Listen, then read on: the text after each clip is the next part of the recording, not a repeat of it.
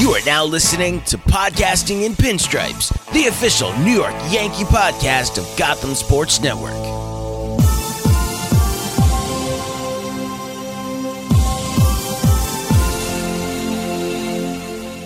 Welcome back to another episode of Podcasting in Pinstripes, the official New York Yankees podcast on the Gotham Sports Network. As always, you got Sam and Steve here to talk about the latest week plus of Yankees baseball. And Sam, there's a lot of W's since we last talked 2 Monday nights ago. Oh, yeah, Steve. Finished off a series win over the Orioles, took 3 of 4 against the Mariners, took 2 of 3 at Kansas City, luckily, I will say, on that latter series. But the Yankees went 10-3 over these past 13 games, a soft spot in their schedule, and they've put themselves in pretty good position as we end play here on August 11th. I've liked what I've seen. There's been some ups, there's been some downs, but overall, coming on with you here on this Wednesday night, I am feeling pretty fortunate. The Yankees overall, I think we could agree, played a sloppy series out in Kansas City, especially this matinee on Wednesday. I told you before we came on, I thought throughout the entire game, it made for a textbook one that they would blow. I thought this was going to be the crushing loss of the week. It seems like they have one per week. We've avoided that for the most part since the Red Sox series at Fenway. When the Yankees lost 3 of 4, Steve, since July 6th, they have lost 1 series. So we're talking 5.5 weeks they've lost 1 series. 63-51, they're in good position. I can't complain. Yeah, the Yankees have done a lot since we talked. And we ended the episode saying they need to dominate the soft schedule, and they have. And they've done it with chaos. Because as we recorded last time, literally live during it, Garrett Cole got COVID. And he hasn't pitched in this times, and we thought this would be an easy, Cy Young stuffer here for him to dominate some weak lineups here. He hasn't pitched. Jordan Montgomery hasn't pitched. Now we're waiting on Clay Holmes to get his COVID test. Gary Sanchez got COVID. There's been no team in baseball has been hit like COVID as the Yankees have been. They have lost an unreal amount of players. And then plus that, they've also just been injured a ton. I mean, Sam, if we started the last podcast, Garrett Cole did not have COVID at that time. Since then, they've lost 2 starting pitchers, a reliever to COVID, and a catcher. And they lost starting third baseman, their starting shortstop, and their closer to injuries. You got to add Rizzo to the COVID list. And Rizzo. So we got 4 starters and 4 pitchers due to injury or COVID in the past 12 days. The COVID thing is making me lose sleep. Making me lose sleep. I tweeted out that night that every win the Yankees have either comes with an injury or a COVID positive, and it's literally been a fact. The Yankees have been 10-3 in this stretch here, and they have 10 guys that are hurt or on COVID. I made it known last week that I was battling some mild symptoms last week, got the test. Listen, I was fine in 4 or 5 days. First experienced them last Saturday morning. They went away Thursday. So, 5 days. The Yankees are getting a COVID positive test with many of their guys. It is actively making me lose sleep, Steve. I know you tweeted about it. Aaron Boone is blaming that they were in Florida. I think that's a bunch of hogwash. Once it's in a sports locker room, it's tough to get it out. I feel like it's one of those things. You're with these guys freaking 10 hours a day.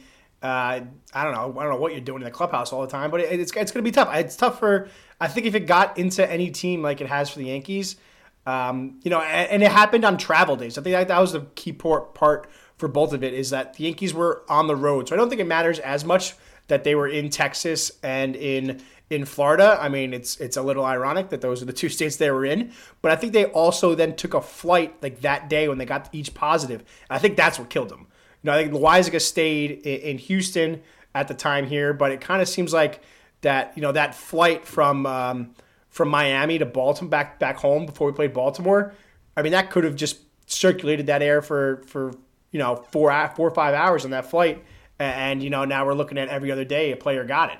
So I don't know what you want to do as a team there, but it's tough. And they got some symptoms. I mean, I don't know if you saw that clip. Gary Sanchez, we were joking about it, was winded running the bases, and the next day he's like, yeah, I kind of felt like shit.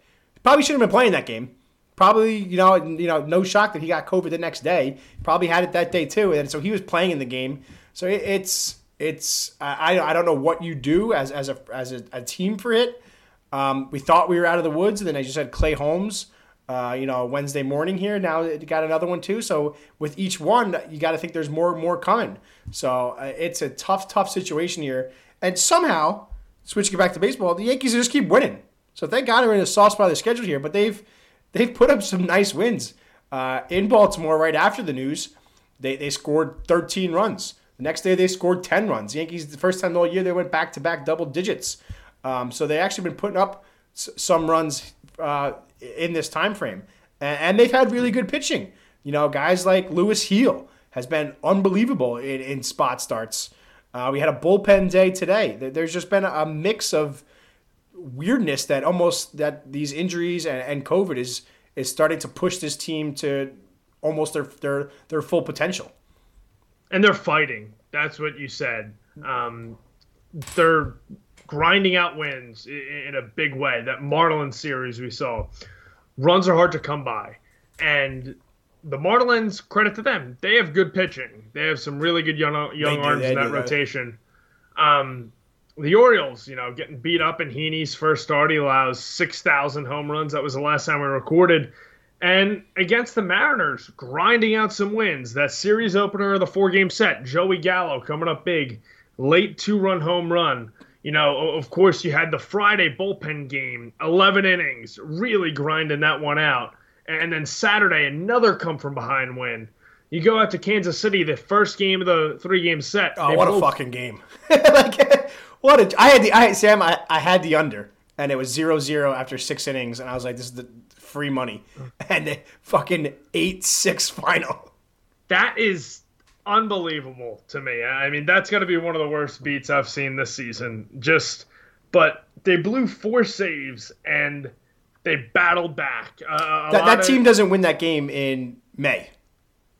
No shot. No shot. So, huge change of kind of morale here. And I know we gave a lot of credit to Rizzo for that last episode, but he wasn't there for those wins. So even though Rizzo's kind of gone, the mentality of that clubhouse, I think, has changed big time from the first half of the year. It has, in a big way. And really, like I said at the beginning of the episode, they were definitely fortunate to get 2 or 3 here in Kansas City. Some sloppy play on Tuesday with a few errors. Kyle Higashioka Wednesday could not throw, 2 throwing errors, I think it was, on Wednesday. And he could have had 4 to this series. There's a couple that he was saved by, I had one, remember, from LeMahieu, really jumped up to get it, and then another nice play from Velasquez to kind of save there. So the couple, 2 was generous for Kyle in Kansas City. Yeah, in a big, big way. And we saw some sloppiness towards the end of Wednesday's game with that Rougned Odor flip on the attempted double play. I mean, that thing went to the Kansas side. I mean, my goodness. But all in all, the Yankees have won 10 of 13, and it's going to be changing going forward. The Yankees play arguably the best team in the American League, the Chicago White Sox.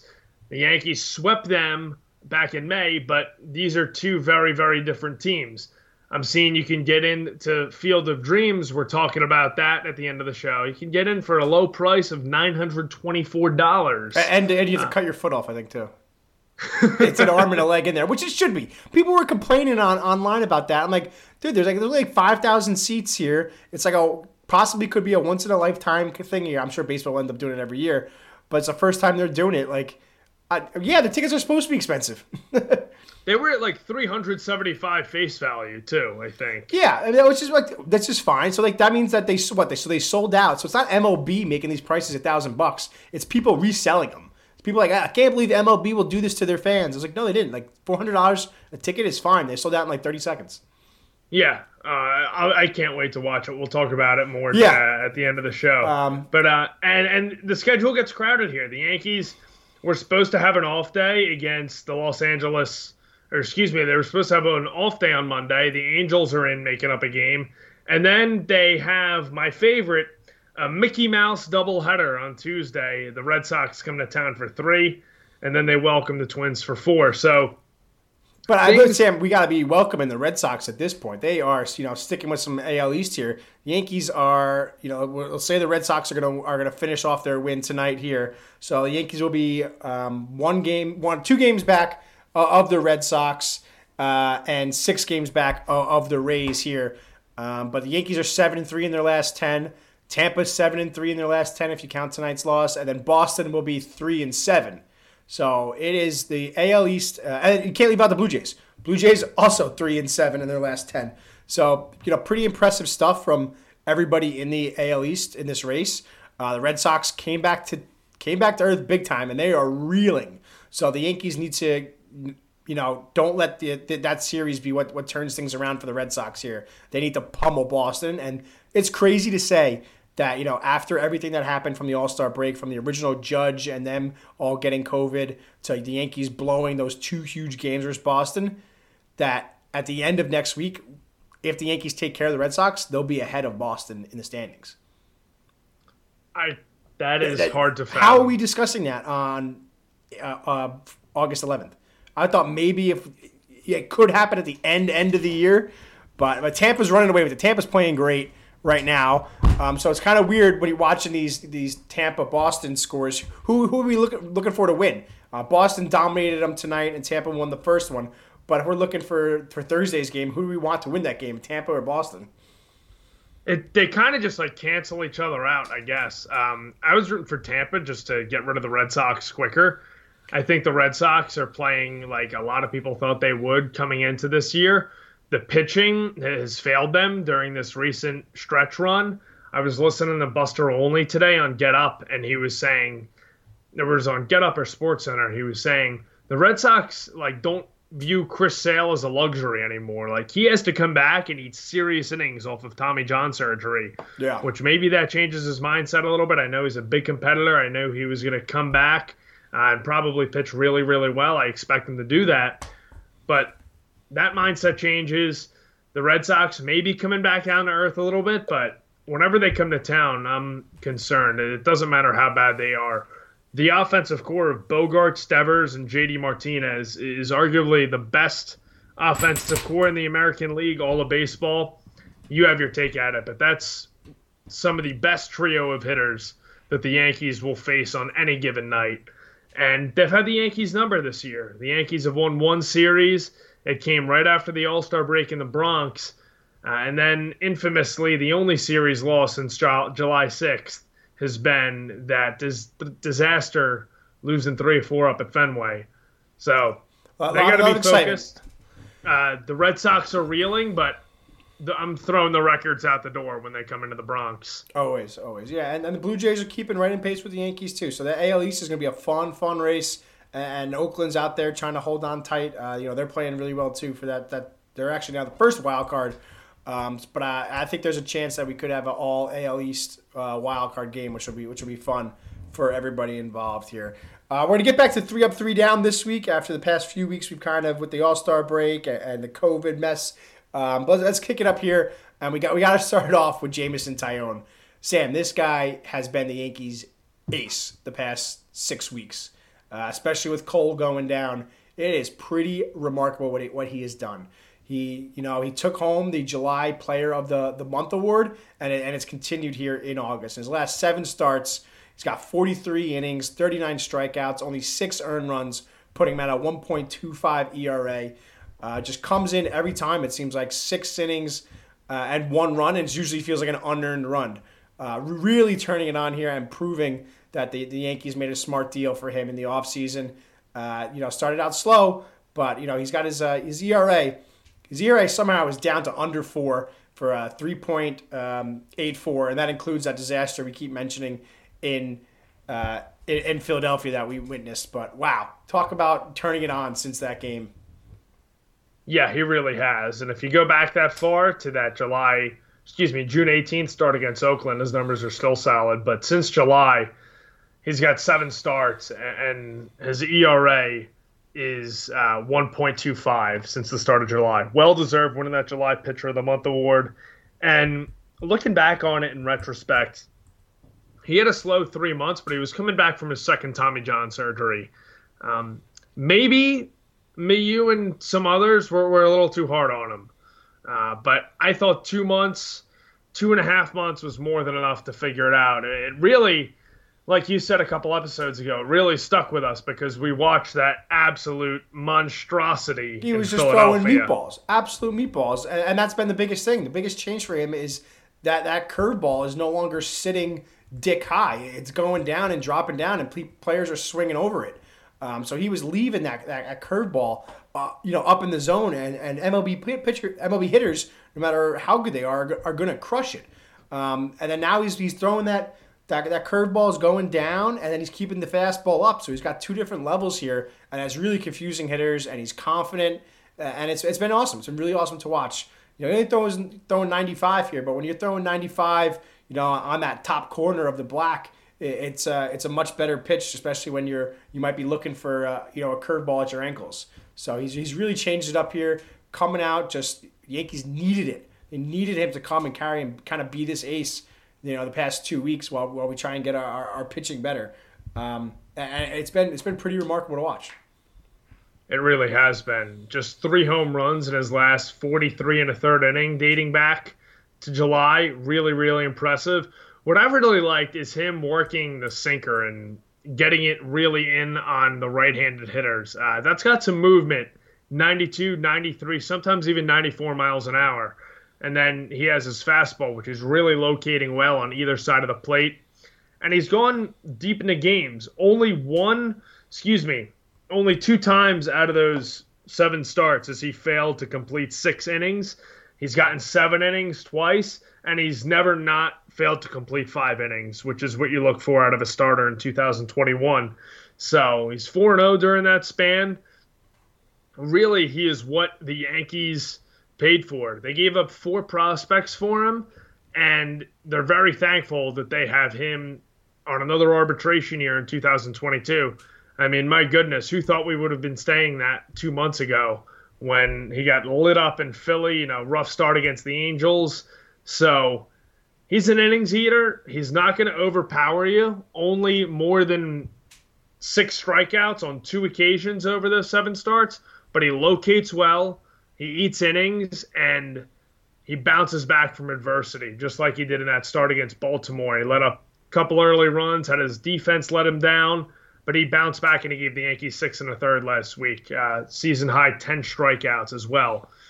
So I really love watching him pitch. He's a gamer, he's an innings eater, and he's just what you want in the middle of that rotation. We talk about so many times going back through the years and what failed the Yankees in the playoffs. It was ultimately starting pitching and not being able to see the end of that 5th inning. I know 5 innings isn't sexy, and I know a lot of old heads get upset that pitchers don't go as deep anymore, but you get through 5 innings, 2 earned in a playoff game, hand it over to your bullpen. You're setting yourself up for success. You are setting yourself up for success. And I think once Cole and Montgomery come back, the Yankees have a solid 1, 2, 3 reliable option to do just that. Whether they'll perform in the playoffs, should the team make it, is a different question, but they have 3 innings eaters at the top of that rotation. It's funny because I really think the offense is still a concern, and the bullpen has surprisingly been a concern. When you look at the rotation at full strength, who would have thought that the starting rotation, in my view, is the least of the Yankees' concerns? And that's even after all these crazy injuries and COVID and stuff. Yeah, I agree. It's every game you go into it saying, I hope we get the hits to win. And even during the bullpen days, it's like, I hope we get the hits to win. You're not really too. It's insane. We could be seeing Cole back on Monday or Tuesday. Kind of hearing some rumblings about that. And Montgomery right behind him. So the Yankees are going to need extra starters. Like you said, we have that makeup game Monday, and then the Mickey Mouse doubleheader on Tuesday. So the Yankees need some arms. I think it's pretty obvious that we will see Louis Heel again because that guy has been flat out awesome.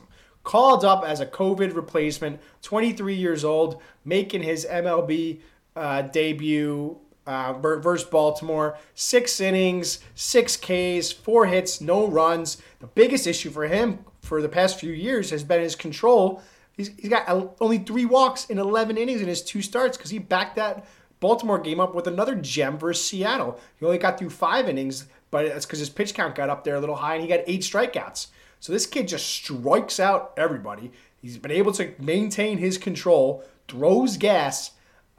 He's not I'm interested to see how the Yankees work this COVID replacement list here because they could just keep bringing him up for starts here, especially now if, with Clay Holmes going on there. That buys the Yankees another two days of having at least one COVID player. I think we're going to see at least 2 starts at a Heel at minimum. And then at that point, you might have to just call him up for the rest of the year.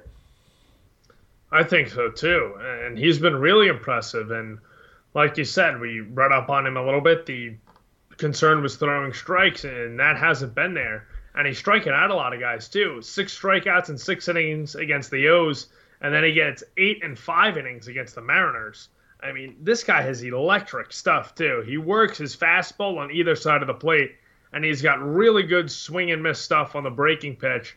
Worked out of a jam against the Mariners.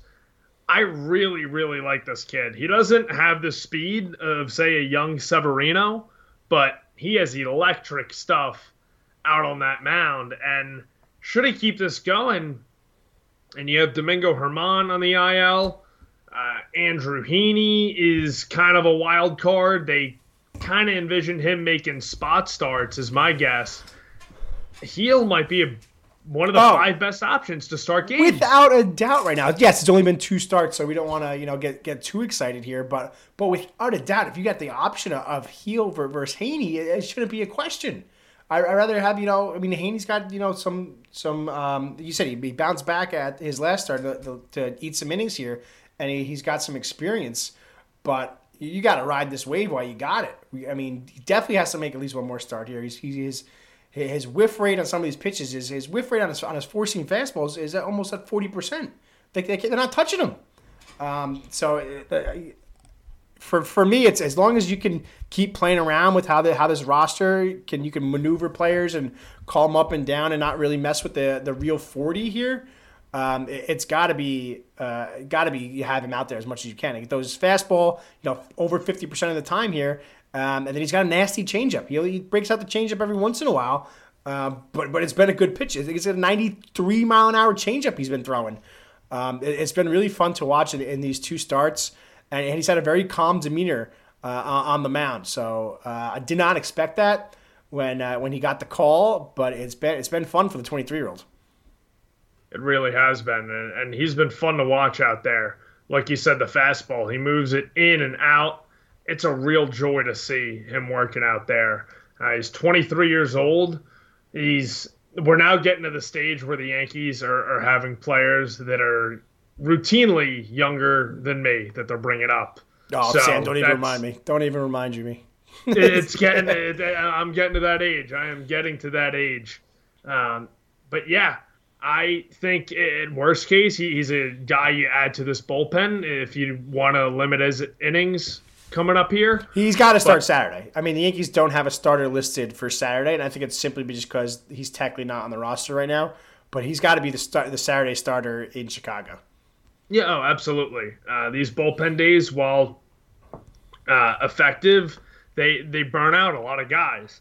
And that's why Friday against Seattle, when they started Wandy Peralta, it would have been a real kick in the dick to lose that game and burn all those bullpen arms.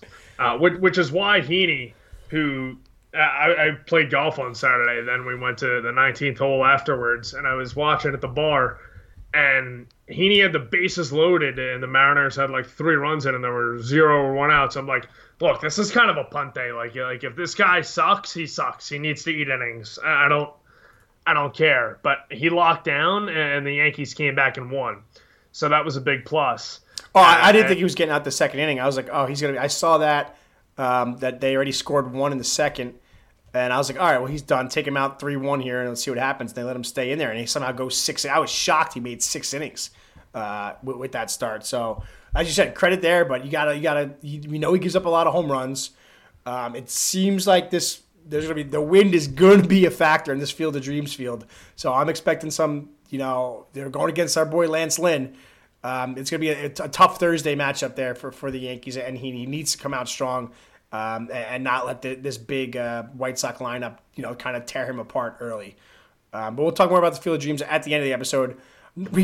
Sam, we got to talk about Tyler Wade, and it's got to be in a positive way, because Tyler Wade had easily the best week of his career this week. What did you say? Tyler Wade in a positive way? There's no static here, Sam. That is loud and clear. Tyler Wade, in his last 15 games, even though a lot of those come as defensive replacements, has a .417 batting average. He's got 10 hits in 24 official at-bats. He's got 6 stolen bases in those 15 games, and he's playing all over the field. He's made starts at third. He played left field. He made an unnecessarily fun diving catch on Wednesday afternoon. He's been all over the field. Tyler Wade has been a plus for the Yankees at a time where they absolutely needed it, with Gleyber Torres going down, Gio Urshela having a setback. Rougned Odor can't really play the field, as we've seen the past few days. He's been needed, and this replacement player has played well. He really has, and it's been a joy to watch. The Yankees, when Tyler Wade came up, the dream was him being like their Ben Zobrist. Yeah. He was a poor man's Ben Zobrist. He was not even a man living in poverty's Ben Zobrist, not to use that kind of terminology. But he's been slapping the ball the other way, just getting on base. If he hits singles, if he gets on base once a game, it's a win for the Yankees. And he's been doing more than that. A couple of multi-hit games. In back-to-back starts, he has multi-hit games, which is huge. A multi-hit game over the weekend against Seattle. He gets on base. He steals bases. We knew the base running was there. We just kind of wanted to develop him into a singles hitter, and that's what he's been. You look at this stretch. He doesn't have many extra base hits. He had one on Wednesday, his second double of the season. But if he gets on base and provides solid defense, that's a win. I'm not looking for anything else. He makes a lot happen on the base paths. That's great. But Sam, he's gone on base in 2, 4, 6, 7 times in his last 2 starts. Tyler Wade has gone on base 7 times in his last 2 full baseball games. It's insane. He's gotten 4 hits, 2 walks, and he also had a catcher's interference play here. And he's had decent at-bats. He's worked the count. He's come back from some 0-2 counts and worked the count. Had a big hit in that weird extra innings game. Look, we know it's gonna be what it's gonna be. It's gonna go down. It's gonna be back to everybody bashing Tyler Wade. But at a time of need, he has produced. Like you said, we know he's got wheels. That guy just loves to get going, and he's using those wheels. I've had a couple times throughout his career. It's like he hasn't made that stolen base attempt even when he comes in on a pinch running situation. I was like, why is he not stealing first pitch? Obviously, there's an art to it. He's got to pick his spots here. But if you coming in for a pinch hit and then you just get nothing happens, like the rest of you have to. If I'm Tyler Wade and I want to make an impact, I feel like you got to at least make it a stolen base attempt every time you're on the bases. And he's starting to do that more, and he's gotten some really good jumps, and he's got some great speed. And it's been fun to watch. And he really has – he didn't play the outfield before last year. This was out of necessity. He was like, hey, I need to find ways to get at-bats. And there's been plenty of times where I wish Tyler Wade didn't have a bat. Just went up there and stood. If you strike out on 3 straight fastballs, fine. But I thought there's a better chance of him going up there without a bat and getting on base with a walk than there was with a hit multiple times in his career. And he's doing well. Now, you know he's not going to go yard, but he does get an occasional swing happy when he's at home at Yankee Stadium and tries to park one. But it's fun to watch. And until we have a full roster here, he's going to see the occasional starts during the week. It's going to be fun. got to give a shout out to Andrew Velasquez, Fordham Prep's own. My alma mater has a shortstop playing for the Yankees, which is just freaking cool. Yeah, and he had a extra base hit today. He had a double. He did. He was too fast. He got a stolen base, but he literally couldn't slow down and slid like 10 feet past the bag. He's got some serious wheels on him. I saw your tweet, and I figured you did attend Fordham Prep. I knew you attended Loyola. Go Hounds! Just like it's been a big week for my alma mater. I got a starting shortstop for the New York Yankees, and Loyola has a player that got drafted in the first round and playing in the summer league in the NBA. That's wild. Patriot League represent. Yeah. But yeah, Wade's gonna see the start, and they brought up Velasquez and. Gleyber Torres had since the All-Star break. I'm worried about Gleyber. I am too. And how much does that suck that he heard it sliding into second base on a throw that was uncontested? I know it's tough to see. I know it's tough to see. He went on first movement with a left-handed pitcher. That's tough to see. But my goodness, it stings. It stings. That seems like an injury that could knock him out all year. I know they're waiting on MRI results. They did call up Oswald Peraza to the taxi squad. They're saying just as a precaution, if someone gets hurt, he's the only guy left for an infielder. But I kind of saw that move as we got to have him ready because we could be experiencing Gleyber Torres needs season-ending surgery on that thumb. Yeah, I don't blame you for reading into that like that, but it sucks. He was batting .300. He was slugging .500 when he went down since the All-Star break. Really good going the opposite way lately too. Oh yeah, and I know that the Yankees don't want to lose anyone. I think Aaron Judge would be the worst position player to lose right now. But you could make an argument that Torres was... Well, just because of the replacement options. Exactly. Yeah. And just the replacement options, he's not great on defense, but, I mean, I don't know if Velasquez is better. I don't know if Oswald Peraza is better if they end up bringing him up. Not really sure Tyler Wade's defense at shortstop either. So Torres has made some nice plays defensively there over the last week or so, and then he gets hurt on a play like that. The replacement options behind him are not great. And it was at a time where he was really starting to play well. Like you said, hitting the ball the other way. That's really, really key for him. And it's a thumb on the left hand. Anything on the hand, we're kind of seeing now with the Mets, J.D. Davis. Some of our Mets guys tweeting about that. It's not pretty. And we're at August 11th. It's what Mike Trout has. And Mike Trout's been out, 8 weeks now? And he's had a thumb injury. I think his is on the throwing hand. So it's a little different than Gleyber's. But you got to be able to grip the bat. I mean, we're talking about a guy that lost all of his power to begin with. If you lose kind of your extremity, your thumb muscles here, he's definitely not going to hit a home run the rest of the year if he's hurt like this. So I'll be interested to see what the Yankees do here. And then the easy solution was you throw Urshela out there. We expected him to come back kind of today, and then he suffered a setback a couple days ago, and that's a hamstring. So I think that's going to be could be another couple of weeks for him too. So the third base situation is really interesting, and now it only gets more interesting with shortstop. So that the whole left side of that infield is going to be, not what the Yankees want for a playoff run. I'll tell you that. And DJ LeMay, whose arm is hurt, so he can't play third. Yeah. So we got Rougned Odor playing a position he's never played before. He's made some mistakes out there. Our best fielder, apparently his tricep is not good enough to make long throws. and the guy that's supposed to catch all the balls in Rizzo has COVID. Yeah. It's, as our old friend Joe Girardi would say, it's not what you want. And the Yankees are... You couldn't make this shit up. It's unbelievable. And Odor's been playing third. He had a nice play to end that Monday game when he hopped and got that ball. But he's made some mistakes out there. He's not a good fielder to begin with, like you said earlier. And LeMahieu can't play third right now. It's a bit of the musical chairs. And I think the Urshela having a setback was one of the worst things to happen to the Yankees in the last 2 weeks when we're talking about all these injuries. Aaron Boone was talking Sunday like he was going to come back, and I kind of thought that would be the case. He sat the first game in Miami, and then he pinch hit 2 times and then immediately got pinch ran for when he got on.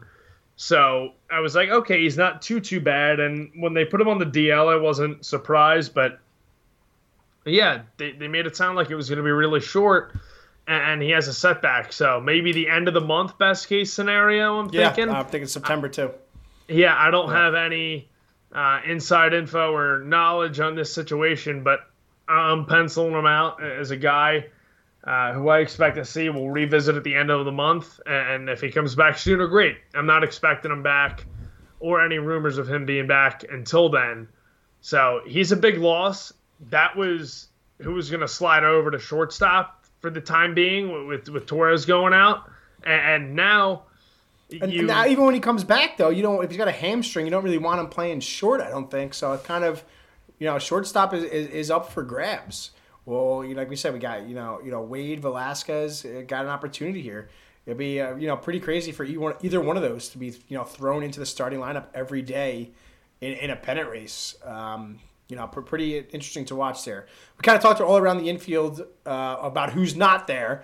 But, next man up scenario here, Luke Voigt's back in the lineup every day for at least another week while we wait for Anthony Rizzo to come back.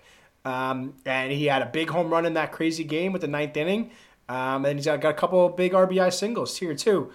Yankees, I think, are going to benefit from... Imagine they traded Luke Voigt. Who are they doing? What do they got? Chris Giddens is still hurt, I think. Who's playing first base for them? Me. Yeah. They're calling me up. I mean, but at that point, like, seriously, though, like, they've got... It's so limited with Rob their Brantley options. be grabbing a first baseman's mitt?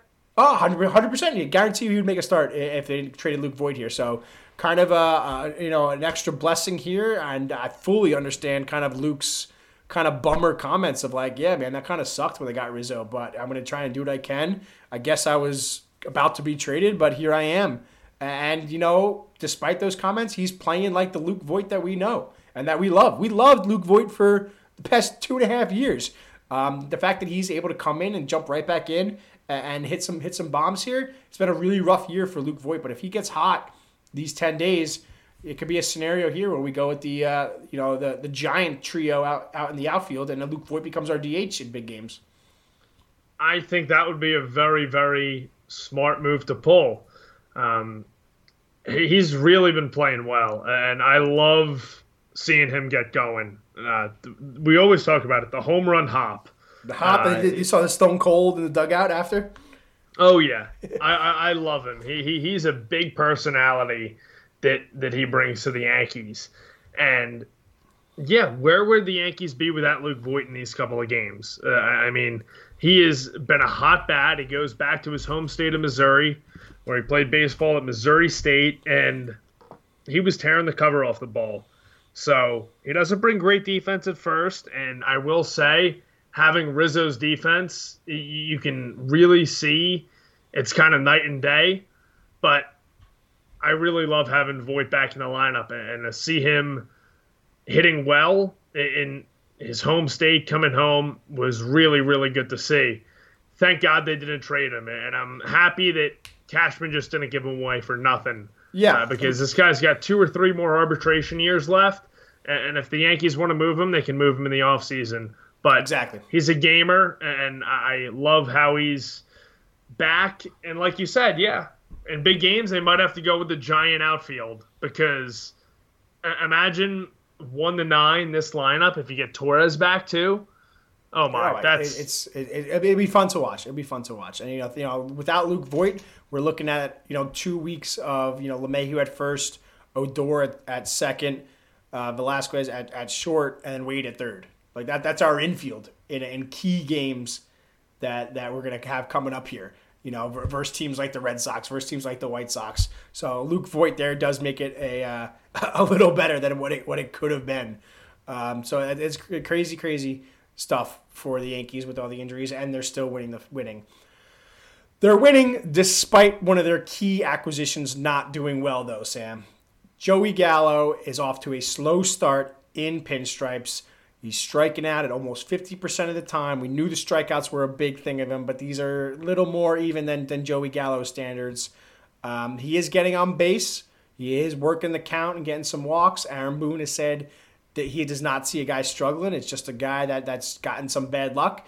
I saw him rip a ball into the shift that the second baseman was practically in the right fielder's pocket to steal away a hit there. That home run was huge. It's a fly ball in probably every other ballpark in baseball, so thank God he's a Yankee for that. But what a slow start. And we could be honest and say a disappointing start for Joey Gallo so far in Pinstripes. Yeah, he's 7-55 with the Yankees, which is confirmed not good. And how many strikeouts? Is it 23 strikeouts? Keys? Yeah. I think I saw 23 strikeouts in those games, which is like 40. Striking out 40% of the time. So yeah, 40% of the time. All right. I mean, look, he strikes out 30% of the time. That's we knew that going into it. So he's still higher than as expected here. He's still getting some walks. So it's not absolutely killing the lineup. And look, the Yankees are winning, so it's going to be quiet. There'll be some people screaming about how like this is the guy the Yankees traded for, blah blah blah. We traded him to get wins. So far, the Yankees have gotten wins. If the Yankees start packing on some L's, the hammer's coming heavy on guys like Gallo. Yeah, and for good reason. I had a couple friends text me tonight. Has he been a disappointment? I'm like, yeah, but kind of knew this going into it. He came over on a slow tear with the Rangers, too. If this guy hits, a homer a week, 2 homers a week, gets on base, we know the strikeouts are going to come. He's going to get on a tear where he hits 6 home runs in 8 games. I know it's coming. I completely agree. It's just kind of wait for it. Look, after the White Sox, we got 8 straight games at home. Joey Gallo is going to hit 3 home runs in that homestand, I'm going to say. We got that makeup versus the Angels, 3 versus Boston, and then 4 versus Minnesota. Gallo's hitting some dingers in the next homestand. He's gonna, and there won't be short porchy ones. He's gonna get a hold of one that goes real deep in the Bronx. I can't wait for that first one that goes past the judges' chambers and into that. Into the Gallo Hallow, or whatever you want. We'll make something up for, because he's going to hit some bombs there. So it's tough to get traded from a last place team to a first place team. Holy shit! The Red Sox score is 20-8. Did I just read that right? I saw it at 18-1. My goodness! The final score was 20-8 in the Red Sox Tampa game. Tampa scored 7 runs in the 9th inning and didn't even get it to. Holy shit! How did that? Yeah, it was like 14-1 when we started, and now it's 20-8 final. I wonder if Cora had to bring in someone else to. Oh no, he let Valdez just go the full inning. He gave up 1 inning, 7 earned runs. Yeah. Oh my gosh, I probably would have been getting nervous, honestly, if I was on that side. Oh no. They were up 20-1. Yeah. You let the guy just keep going. Yeah, absolutely. I mean, if you get into a situation where you have the tying run on base, I think that calls for automatic relegation. And if you get a tying run on base when you scored 20 runs, my god! But 20. All right, so that was a crazy game out there. But that sorry off track. There, but I felt that had to be a glitch. What I was looking at. So kind of wrap it up with Gallo. It's got to be a wait and see. He's got to be in the lineup every game. He's gonna be playing. He's playing some fine defense. He's getting a little more acclimated. He seems to be a good clubhouse guy. And we just gotta hope it turns around. But maybe probably our next episode, if he's still struggling, we'll be a little harder on him. We kind of already talked about Hanley's struggles here, and we kind of had Zach Britton as our final 3 down for the week. Got the save today, but it's been the case with him for the past few years almost that it's always an adventure with Zach Britton. Got the job done today, but the past few games he didn't. He blew a save in the game where everybody and their mother blew a save, and he's our closer for at least another week. I'm not really sure what the timeline on Chapman is, but not great to have Chapman go down in these key moments. Yeah, not at all. Britton, it's been a common theme. The control is not there. I know he's a ground ball pitcher, but he's walking guys. It's not pretty. It seems like he gives up a run almost every time he's in the game. Yeah. You go back to the game against Philly, he blew a lead in. In his last 9 innings, he's allowed 7 runs, 6 earned, 9 in the third innings. I mean, just not good. He has 7 strikeouts to 6 walks. 6 walks, way too many. And he's had, I think, 3 double plays in that span, too, which just means that he puts guys on, and then he's gotten the lucky double play. I mean, like you said, he's a ground ball pitcher, so it's nice to get the double plays, but I prefer that it was you see 2 individual ground balls instead of a walk and a double play. Yeah, absolutely. And he got 2 ground ball double play opportunities today, and thankfully the Yankees converted the second one. I was afraid all day that they were going to vomit on themselves and lose 2 or 3, but thankfully that wasn't the case. Yeah, with thankfully, who was at third at the end of the game today? Because it wasn't Odor, it was Odor. So Odor could have made the double error. So because of the shift, he was playing at second base, where he gave the toss away, and then he moved to third, and they smacked the ball right back at him, and he had to make the long throw, the third to second throw instead of the toss, but he was able to get that right. Yeah, I was. That throw went into a different, area code. That first mess up, and then thankfully Wade Odor, nice 5-4-3 to end the game. I was gonna say I thought Britton found some things in a bit of a 3-game stretch from the last one in Miami to the Saturday game against the Mariners, where he threw 3 innings. He only allowed 2 hits and walked 1 person in 3 innings. But yeah, we saw the struggles against the Royals. He got the first 2 outs, but the 2-out walk will come back to haunt you in every single scenario. And that haunted him there. And thankfully, he escaped trouble today. He got the tying run on. I thought Carlos Santana was going to be taking him deep to left field to tie the game. But thankfully, a nice 5-4-3 to end things. So, Britton, I know he's not going to be the vintage 2018, 2019, and even 20 version that we saw, but the Yankees need him out of the bullpen because Chad Green's kind of a Jekyll and Hyde situation. So you're right. That's a good point. That's good. Like, he's so good sometimes, and then other times I'm like, get him the fuck away from the mound. It's like 2 pitches in. It's like 2 batters in. You know which Chad Green you have. And you got to keep throwing him out there because you're hoping for the good stuff, and then it's good stuff. You're like, all right, boom. Like, he pitched great today. Two innings in the bullpen game. Did well. I definitely don't want him in the 9th inning. He's kind of screwed that up a bunch of times. So the whole bullpen has been worked a lot. We made some additions to it. I actually want to give a shout out to Steven Ridings.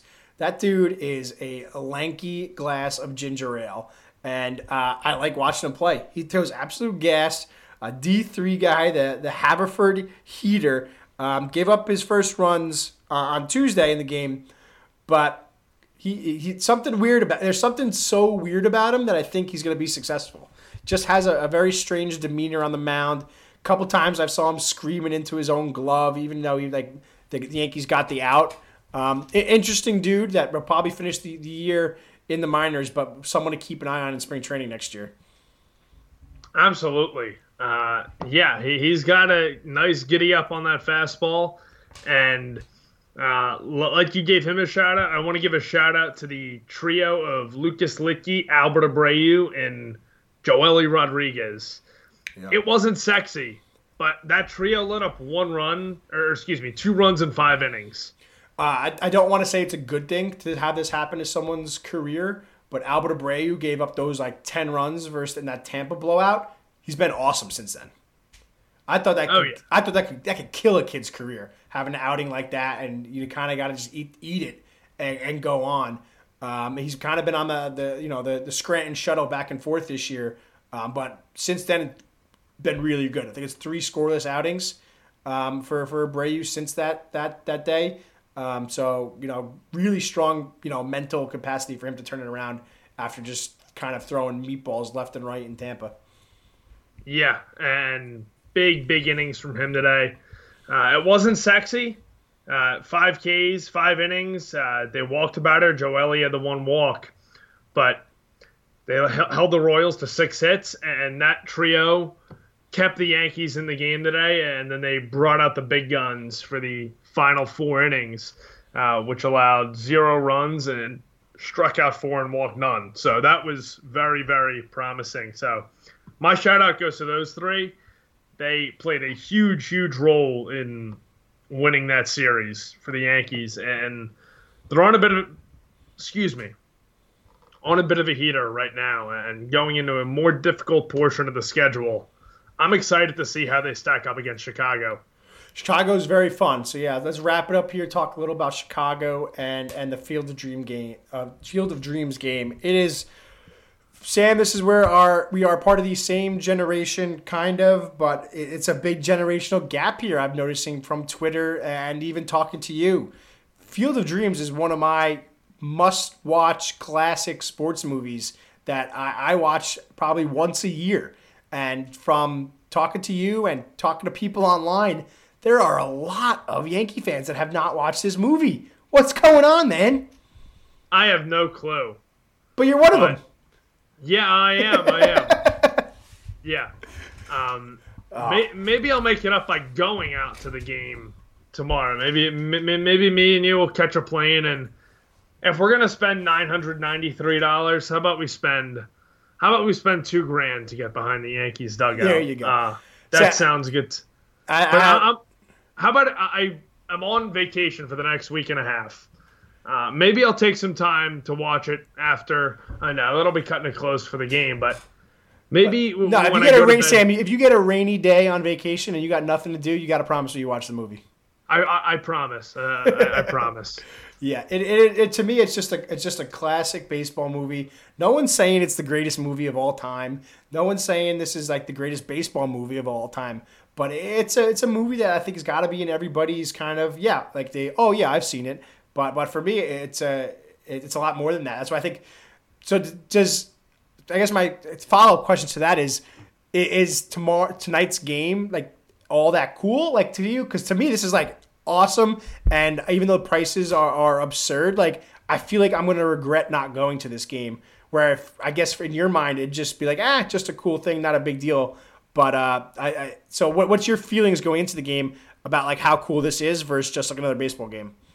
Oh, I'm thrilled about it. It's going to be a game in such a compact environment, and you're going to have guys launching balls out into a freaking cornfield. How awesome is that going to be? That's really cool. The sunset here is really cool, I've heard, and I am really, really excited about it. The only thing I'm worried about is that it becomes a little bit like the London series. I know it's crazy wind out there. I don't know which way the wind's going to be blowing tonight, but are we in a situation where they didn't make the field big enough and we're going to be seeing 30 home runs, which I guess would be cool, but I would take a little bit of that nostalgic feel of like a good old baseball game if the score is like 15-10. So I want like a normal kind of low scoring baseball game. But we'll see if Andrew Heaney can keep the ball from the corn. But other than that, I think it's going to be awesome to look forward to. There's going to be plenty of references to the movie here. It's kind of been on my bucket list to go out and kind of see the original house and Field of Dreams there. And hopefully if they do this in the future, which MLB loves money, so I'm sure they will, I might get a chance to go out there, even if it's not the Yankees. Yeah, it's really, really cool stuff. I actually have 2 friends who went out to the Field of Dreams when they went to out to see the Iowa Rutgers football game in 2019. Fun. So they took an hour and a half detour up to Dyersville, and the first baseball game ever played in Iowa. And that's pretty cool. Really cool. What's really cool to me about this game, Steve, I've traveled a lot of Big Ten country.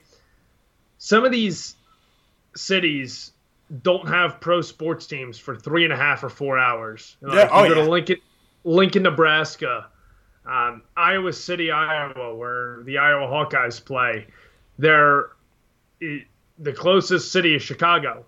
I mean, I have like 19 pro sports teams within 3.5 hours. It is crazy to think about it like that. Yeah, so. And it's crazy that I've been reading a lot that like Iowa is all blacked out on MLB TV. So it's not even like baseball. Like you have to watch like the one.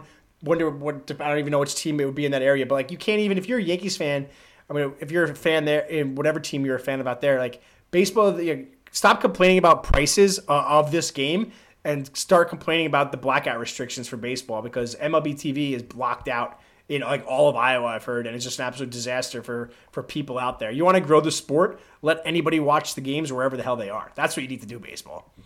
Yeah, I have heard. I saw they were putting billboards up to. They were putting billboards. No, I did not see that. And the blackouts. That's awesome. That's awesome. Yeah, but this is an awesome setup. I can't wait to see it. This looks really, really cool. It's going to be a really cool night tonight. Field of Dreams in Iowa, White Sox, Yankees. But from the side part of that, to end it here, Sam, it's an important game for the Yankees. All these games are important, so while we're watching here, we got to remember that this is kind of a big game here, and it's going to be against Lance Lynn, who the Yankees had in their clubhouse and didn't re-sign a few years ago, who's now potentially a Cy Young candidate and was available this offseason. So it's gonna sting if Lance Lynn shuts down this lineup like we know he can. And we're sending out Andrew Haney out there. So I'm sure if it's a loss, people are going to be pretty mad about it. But enjoy the game, enjoy the atmosphere. It's a really cool thing, and for the love of God, watch Field of Dreams. I will. I promise you. All right, man. All right, Sam. We'll catch up with everybody next week. Probably maybe before or after. You're on vacation, so we'll figure it out. But thanks for listening, guys. This week, another episode of Podcasting in Pinstripes. The Yankees are hot. Yankees are going to stay hot. Sam, give us the final word for the week ahead. Yeah, fight. That's my final word. You have to fight, because the Yankees have been fighting. Let's get 2 or 3 against the White Sox. They're a good team. The Yankees are playing their best baseball right now. Fight. That is my final word. They've been fighting to get wins. Fought to get 2 against Seattle. 3 really. Fought to get 2 in Kansas City. Fight. That is the name. That is the motto going forward. Fight, fight, fight. Let's go, Yanks. All right, Sam. I'll talk to you later. Go Yanks.